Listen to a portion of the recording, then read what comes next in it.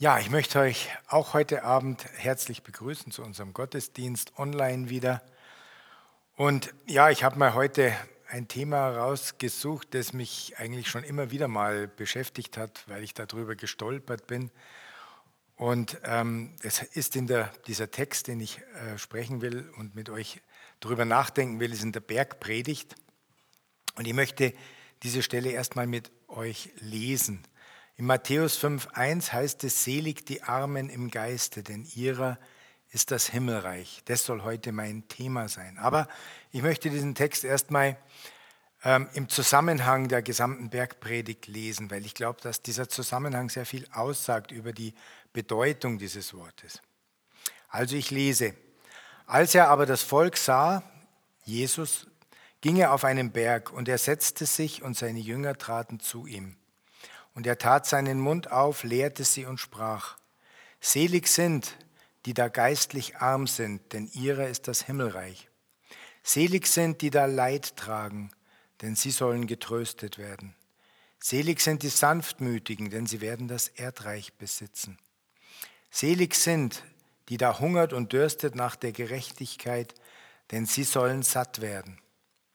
Selig sind die Barmherzigen, denn sie werden Barmherzigkeit erlangen. Selig sind die reinen Herzens sind, denn sie werden Gott schauen. Selig sind die Frieden stiften, denn sie werden Gottes Kinder heißen. Selig sind, die um der Gerechtigkeit willen verfolgt werden, denn ihrer ist das Himmelreich. Selig seid ihr, wenn euch die Menschen um meinetwillen schmähen und verfolgen und allerlei Böses gegen euch reden und dabei lügen. Seid fröhlich und jubelt, es wird euch denn im Himmel reichlich belohnt werden. Denn ebenso haben sie verfolgt die Propheten, die vor euch gewesen sind. Ja, was für ein Text. Jeder kennt ihn. Und dennoch habe ich mir gedacht, als ich den wieder mal gelesen habe, stell dir mal vor, sowas würde man auf einer Managerkonferenz an den Anfang stellen. Das wäre irgendwie deplatziert. Oder zumindest würden sich viele Leute wundern. Ja, selig seid ihr Armen, denn euer ist das Himmelreich, heißt es. Selig sind die Armen im Geiste. Und im Lukas-Evangelium ist eine Parallelstelle, und da wird dieses Wort noch nackter sozusagen dargestellt. Da heißt es nämlich: Selig seid ihr Armen, denn euer ist das Himmelreich. Wehe aber ihr Reichen, heißt es später, denn ihr habt euren Trost schon gehabt. Und in diesem Lukas-Text, der also nicht sagt, selig die Armen im Geiste, sondern der wirklich die Armut meint, ja, da geht es wirklich um die erlebbare Armut. Und man fragt sich, was will Jesus eigentlich damit sagen? Oder ich frage mich das zumindest. Und ich habe nachgelesen und habe in den Auslegungen gefunden, dass dieses Wort Ptochoi, nämlich Armut, im Neuen Testament wirklich die Bettelarmen bezeichnet. Also wirklich die Leute, die bettelnd von Ort zu Ort ziehen. Die niedrigste soziale Schicht. Diese, nämlich die Bettelarmen, bilden die niedrigste soziale Schicht, die in völliger Mittellosigkeit täglich um ihr Überleben kämpfte und zum Betteln gezwungen war. Sie waren zugleich Hungernde, Nackte, Obdachlose, Kranke und von Gewalt Bedrohte, sodass die ersten 3 bzw. 8 Seligpreisungen wohl dieselbe Gruppe anreden. Und Jesus und seine Nachfolger gehörten wohl zu diesen Bettelarmen, wie die ältesten Nachfolgetexte zeigen im Lukas-Evangelium. Also ein schwieriger Text im Grunde.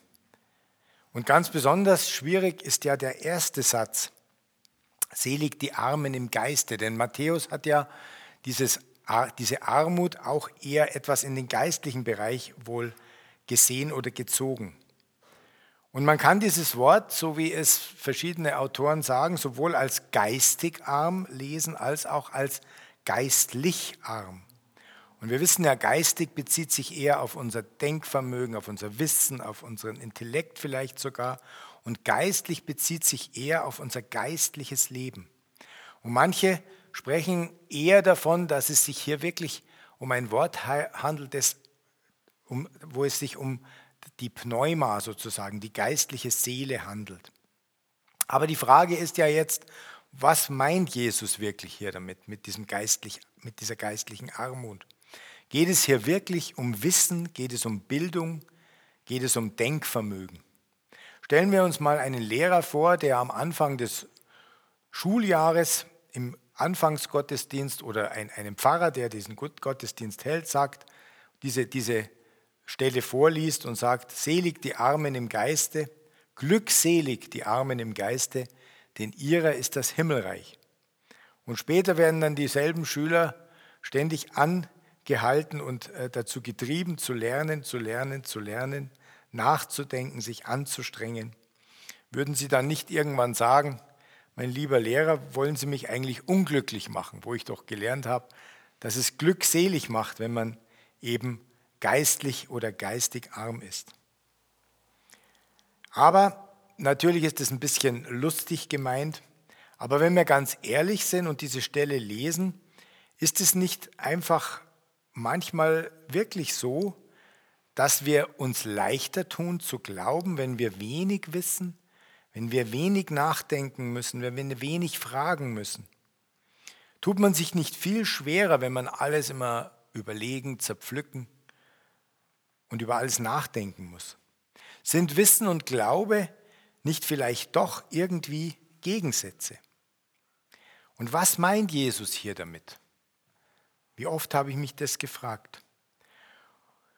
Und gerade wenn wir an Bildungslosigkeit, also als wirklich geistige Armut infolge von mangelndem Lernen, mangelnder Bildung denken, da stelle ich mir oft auch das Mittelalter vor, gerade wenn man in die Kirchengeschichte blickt, und man könnte wirklich manchmal den Eindruck bekommen, dass genau die damals großen Teile der Bevölkerung, die eben von Bildungslosigkeit und von dieser dadurch verursachten Unmündigkeit betroffen waren, dass die eben besonders gut dazu geeignet waren, die Bindung an Kirche, die Hörigkeit gegenüber kirchlichen Würdenträgern und die strikte Befolgung kirchlicher Normen zu garantieren. Denn wichtig war zu glauben im Mittelalter. Das Leben war eine Nebensache oder war ein Durchgang zum ewigen Paradies. Glaub, so wirst du selig, wurde verkündet. Und heute sagen wir noch im Volksmund, wer es glaubt, wird selig. Aber wir meinen natürlich das nicht mehr so, wie es gesagt ist, sondern wir drücken damit aus heute, ich habe dich durchschaut, du willst mich an der Nase herumführen. Und wie wir wissen, wurde gerade im Mittelalter genau dieses Glaub und handle danach, glaub und denke nicht nach, glaub und lass dich einfach führen, wie wir dich führen, nicht nur für gute Zwecke, sondern durchaus auch für Ablasshandel und andere Dinge missbraucht. Und interessanterweise waren gerade die, nämlich die Würdenträger, ja, es ist ein bisschen Kirchenkritik jetzt dabei, auch die kirchlichen Würdenträger, gerade die meist zu den wenigen Hochgebildeten in dieser Zeit gehört haben und die sich des Satzes Wissen ist Macht, nämlich ganz was anderes als gut ist es arm im Geiste zu sein, sehr bewusst waren. Ja, dieses Wissen ist Macht ist im Grunde ein Gegensatz zu dem, was Jesus hier sagt. Und interessanterweise war das nicht nur im Mittelalter in der christlichen Kirche so, sondern auch über die Jahrtausende hinweg, auch schon im alten Ägypten, wurde das Wissen der wenigen elitären Priester, waren es meistens, genutzt, um die Menschen gefügig zu machen. Man hat herausgefunden, durch Zählung der Tage, durch Beobachtung des Himmels, die Priester fanden heraus, dass der Nil immer dann über die Ufer tritt, wenn das Sternbild Sirius am Horizont das erste Mal erscheint. Und sie haben das so vermittelt dem Volk, dass sie gesagt haben, schaut her, die Götter zeigen uns durch das Sternbild, dass jetzt wieder die fruchtbare Phase beginnt. Und wir, die wir vermitteln zwischen den Göttern und euch, wir haben das wieder erreicht, dass der Nil wieder seine Fruchtbarkeit walten lässt. Und ja, ich finde das interessant, wie man damit umgegangen ist. Und es gibt ein Buch von einem österreichischen Mathematiker, Rudolf Taschner, das ich sehr gern lese. Und das Buch heißt Woran glauben? Jetzt ist dieser Rudolf Taschner kein wirklich direkter Christ, würde ich sagen. Und trotzdem ist dieses Buch sehr lesenswert, weil es genau diese Aspekte, wie Menschen mit dem Glauben in ihrem Alltag und Leben umgehen, zeigt. Eigentlich ein sehr amüsantes Buch auch. Aber wenn wir wieder zurückkehren aus heutiger aufgeklärter Sicht, also das, was wir heute, was unser Wissen und unser Hintergrund ist, würden wir sagen, je weniger einer weiß, desto mehr muss er glauben, sagt übrigens auch Rudolf Taschner. Und tatsächlich war es so, dass im Mittelalter es Rechenmeister gegeben hat. Also Leute, zu denen man gekommen ist, um zu fragen, ob man nicht in irgendeiner Sache, in einem Handel oder in einem Wiegen von materiellen Dingen beschissen wird sozusagen. Und erst seit der Einführung des Buchdruckes und durch den Adam Riese, den wir alle kennen, der aber eigentlich Adam Ries geheißen hat, wurde auch langsam das Volk an die Bildung herangeführt. Ja, und heute sind wir in einer anderen Situation. Heute sind wir in der Situation, dass jeder alles wissen will und kann und er braucht bloß ins Internet gehen und die Fernsehen aufdrehen und er wird zugeschüttet mit Informationen. Also das Gegenteil von Armut im Geiste, würden wir sagen. Aber wir sind uns auch bewusst, wer das Wissen mehrt, der mehrt das Leid. Und Wissen hat eben nicht nur was mit Macht, sondern auch mit Leid zu tun. Und gerade wenn wir die Corona-Nachrichten von jedem Tag anhören, ist es nicht unbedingt erbaulich, jeden Tag zu hören, wie viele Neuerkrankungen und wie viele neue Todesfälle es gegeben hat. Aber wir wollen zurückkehren zu unserem Text nach diesem Ausflug ins Mittelalter und in den Gegensatz zwischen Wissen und Glauben. Was meint Jesus eigentlich damit? Frage ich mich immer noch. Ich habe noch immer keine Antwort. Und ich bin eigentlich der Meinung, dass Jesus hier in diesem Text wirklich Armut meint. Und zwar in jedem Sinne. Im geistigen, im geistlichen und wahrscheinlich auch im materiellen Sinne. Und wenn wir ehrlich sind, Theologiestudium und geistige Hochakrobatik scheint mit dem Glauben, den Jesus in der Bibel uns vorlebt und verkündet hat, wenig zu tun zu haben. Und immer wenn ich diesen Text lese und das mit den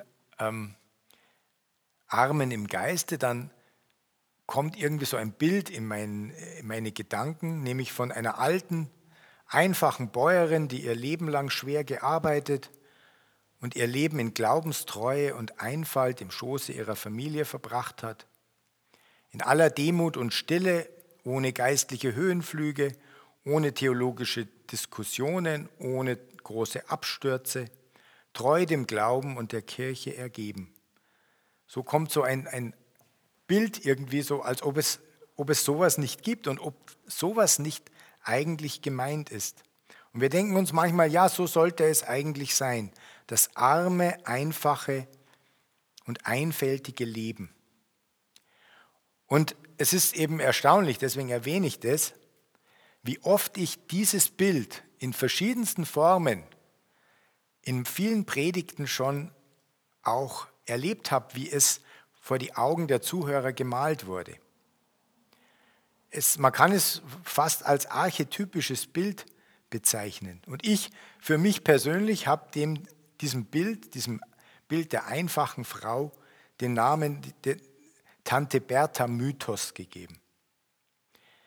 Dieser Tante Bertha-Mythos ist für mich der Mythos der personalisierten Glaubenseinfalt. Und er wird meistens herausgeholt oder präsentiert, wenn es irgendwie in Gemeinde oder im Glaubensleben zu komplex, zu unüberschaubar, zu verwirrend ist, wenn Konflikte auftreten oder überhaupt, wenn manches aus dem Ruder zu laufen scheint. Dann soll uns irgendwie dieses Bild immer wieder zurückrufen und uns zeigen, schau mal, so sollte es eigentlich sein, unser Glauben. So soll er sein. Einfach, ohne große Kompliziertheit, ohne Streitereien. Ja, diese Tante Bertha-Mythos sozusagen, der kommt immer wieder so in meine Gedanken ein. Und ich frage mich natürlich, ist das was Reales? Gibt es diese Tante Bertha wirklich? Oder ist es nur ein Sinnbild? Denn es ist auch eigentlich nicht so wichtig, denn Mythen sind ja Sinnbilder, die einen großen Teil Wahrheit in sich tragen. Und mir ist dann weiter eingefallen, eigentlich eine Person, die dieses Bild auch sehr stark verkörpert hat und zwar auch weltweit bekannt ist. Wir denken da vielleicht an Mutter Teresa auch. Mutter Teresa, die immer im Hintergrund leise, still und beschaulich gewirkt hat. Und da habe ich mich gefragt, ist ja auch heilig gesprochen worden, sehr schnell. Und diese Mutter Teresa hat, als sie starb, 5400 theologische Briefe hinterlassen an ihre Schwestern. Und da habe ich mir gedacht, jetzt lese ich mal über die Mutter Teresa nach und war dann wirklich erstaunt, als ich einen Artikel gelesen habe, in dem es heißt, eben in diesen Briefen, die wurden analysiert, in diesen Briefen hat sie selbst über ihre dunklen Seiten und Zeiten Auskunft gegeben. Ihre Seele sei manchmal wie ein Eisblock, lesen wir darin. Sie sei und fühle sich von Gott nicht gewollt, heißt es in ihrer Korrespondenz. Sie fühle sich zurückgestoßen, leer, kein Glaube, keine Liebe. Nur Dunkelheit in meiner Seele. Und diese schreckliche Leere, dieses Gefühl der Abwesenheit Gottes. Das hat mich echt erstaunt und hat mich sehr, sehr berührt. Und es hat mich sehr stark wieder zurückgeführt auf dieses Wort. Selig die Armen im Geiste. Selig die geistlich Armen. Vielleicht war Mutter Teresa genau so etwas geistlich arm, weil sie es nicht gespürt hat, die Gegenwart und Liebe Gottes, oder nicht immer gespürt hat. Und ihr ehemaliger Fahrer wurde dann interviewt, der sie oft gefahren hat, und hat gesagt, ihr Geheimnis war ihre Lehre, diese innere Lehre, die aber auch eine Offenheit auf Gott hin bedeutet. Ja, also wir haben uns mit zwei Dingen beschäftigt. Einmal mit der Frage, hat das Ganze etwas mit Wissen, mit Bildung zu tun? Wir haben uns andererseits gefragt, hat es etwas mit Lebenseinstellung zu tun, mit dem Tante-Bertha-Mythos, mit dem stillen, einfältigen Menschen? Gibt es ihn oder ist es ein Mythos? So eine richtige Antwort habe ich noch nicht gefunden. Dritter Versuch, uns dem anzunähern, denken wir mal dieses Wort vom Gegenteil her. Also nicht, man fragt sich, um zu zeigen, was das ist, was ist eigentlich das Gegenteil von Armut im Geiste? Das Gegenteil ist Reichtum im Geist. Wann sind wir reich im Geist? Und vor allen Dingen, wir wollen doch eigentlich reich an Geist und reich im Geist sein. Nun ist es natürlich unter Christen ein sehr subtiles Problem, weil sich geistlich reich zu fühlen oder anderen zu verkünden, dass man geistlich reich sei, sehr selten unter Christen vorkommt. Keiner wird vorschnell behaupten, ich habe die richtige und einzige Bibelauslegung. Kaum einer wird sagen, ich bin ständig vom Heiligen Geist erfüllt oder ich bin voll Kraft und Erkenntnis und habe dir, lieber Gott, viel zu geben. Ich stehe voll im Glauben und ich bin restlos überzeugt. Und das hat mich umso mehr erstaunt, weil das sind im Grunde alles Dinge, die wir ja eigentlich irgendwo anstreben oder wo wir froh wären, wenn wir sie über uns sagen könnten. Wir wollen doch stark im Glauben sein. Wir wollen das Wort verkünden. Wir wollen aktiv sein. Wir wollen unser Leben einbringen und wir wollen auch erfüllt sein vom Heiligen Geist. Ja, und umso mehr erstaunt es mich, dass das, was wir eigentlich in unserer Theologie, die wir so ein bisschen unbewusst eigentlich mit uns rumtragen, etwas völlig anderes sagen und denken, als eigentlich Jesus in diesem Wort sagt. Denn Jesus sagt, selig, glückselig sind die, die arm im Geiste sind.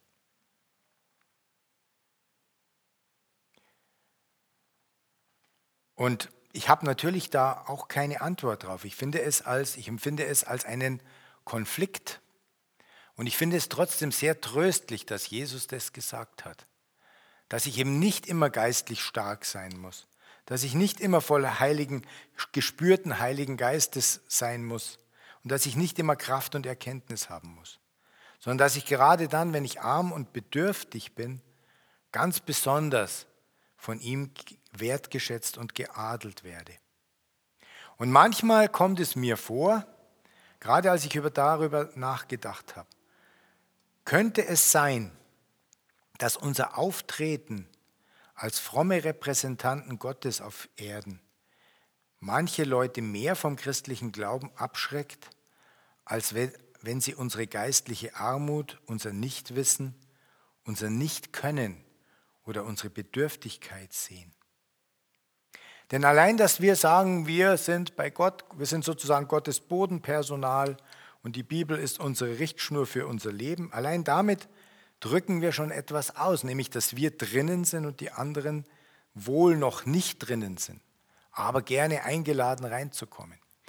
Und der Richard Rohr, den ich jetzt schon immer wieder mal erwähnt habe, spricht in diesem Zusammenhang, was ich jetzt gesagt habe, von einer sogenannten Exclusive Piety, von einer ausschließenden Frömmigkeit, die wir gar nicht ändern können. Das will ich gar nicht in Abrede stellen. Wir können es gar nicht vermeiden, so zu sein, weil wir wollen ja Menschen erreichen. Und trotzdem ist da ein innerer Konflikt, ist da etwas da, was wir nicht auflösen können. Aber das ist ja oft so in unserem Glauben und auch in der Bibel, dass es Dinge gibt, die wir nicht auflösen können. Ich möchte jetzt zum Schluss meiner Predigt einmal ein paar Worte, ein paar Adjektive zum Teil euch vorlesen, die etwas mit geistiger und geistlicher Armut zu tun haben. Bedürftig sein, leer sein, hilflos sein, unwissend sein, verwirrt sein, bettelnd sein, suchend sein. Das waren eher die negativ wirkenden Worte. Aber man kann die geistige Armut auch positiv sehen, nämlich voll Sehnsucht sein, staunend sein, neugierig sein, voll Erwartung, hoffend, verstehen wollend. Vielleicht ist es das, was wir in uns fördern sollen, diese Worte, um Jesus wirklich näher zu kommen. Und zwar nicht, dass wir ihn fühlen und alles okay ist, sondern dass wir uns ausstrecken, dass das ein Prozess ist, der nie mehr aufhört. Arm zu sein und etwas empfangen zu wollen. Und jetzt werde ich euch erstaunen, denn ich möchte zum Abschluss dieser Predigt einige Zitate lesen von einem Menschen, von dem ich glaube, dass er wirklich in diesem positiven Sinne, den ich jetzt vorgelesen habe, geistlich arm war. Was denkt er wohl, an wen ich da denke? Ich glaube kaum, dass jemand das sich vielleicht so vorstellen kann. Ich denke an Albert Einstein.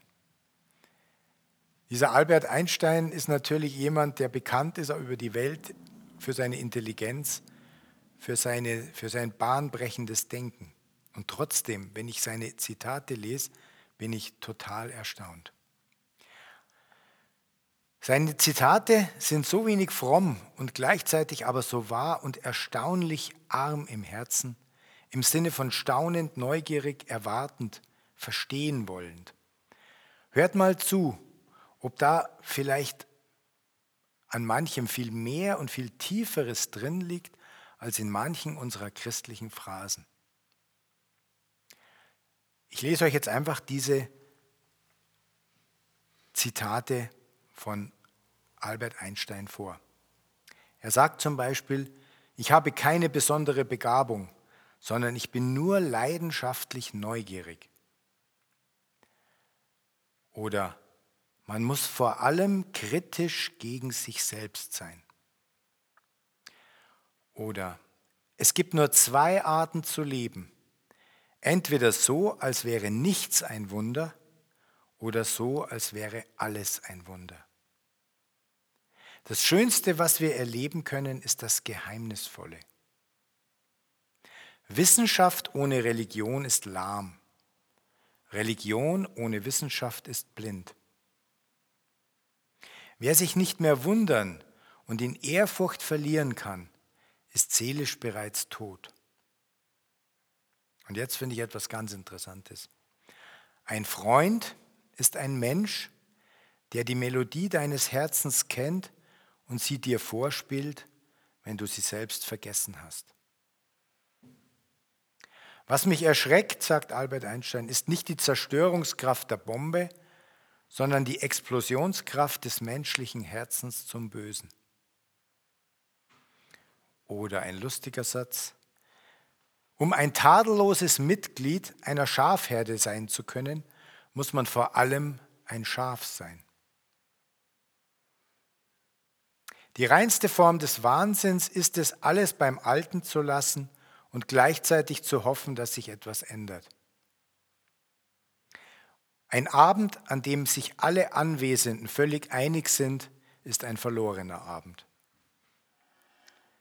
Die wichtigste Erkenntnis meines Lebens ist die, dass wir in einem liebenden Universum leben. Und jetzt der letzte und für mich wichtigste Satz. Das Wichtigste ist, dass man nie aufhört zu fragen.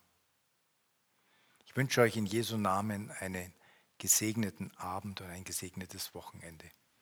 Amen.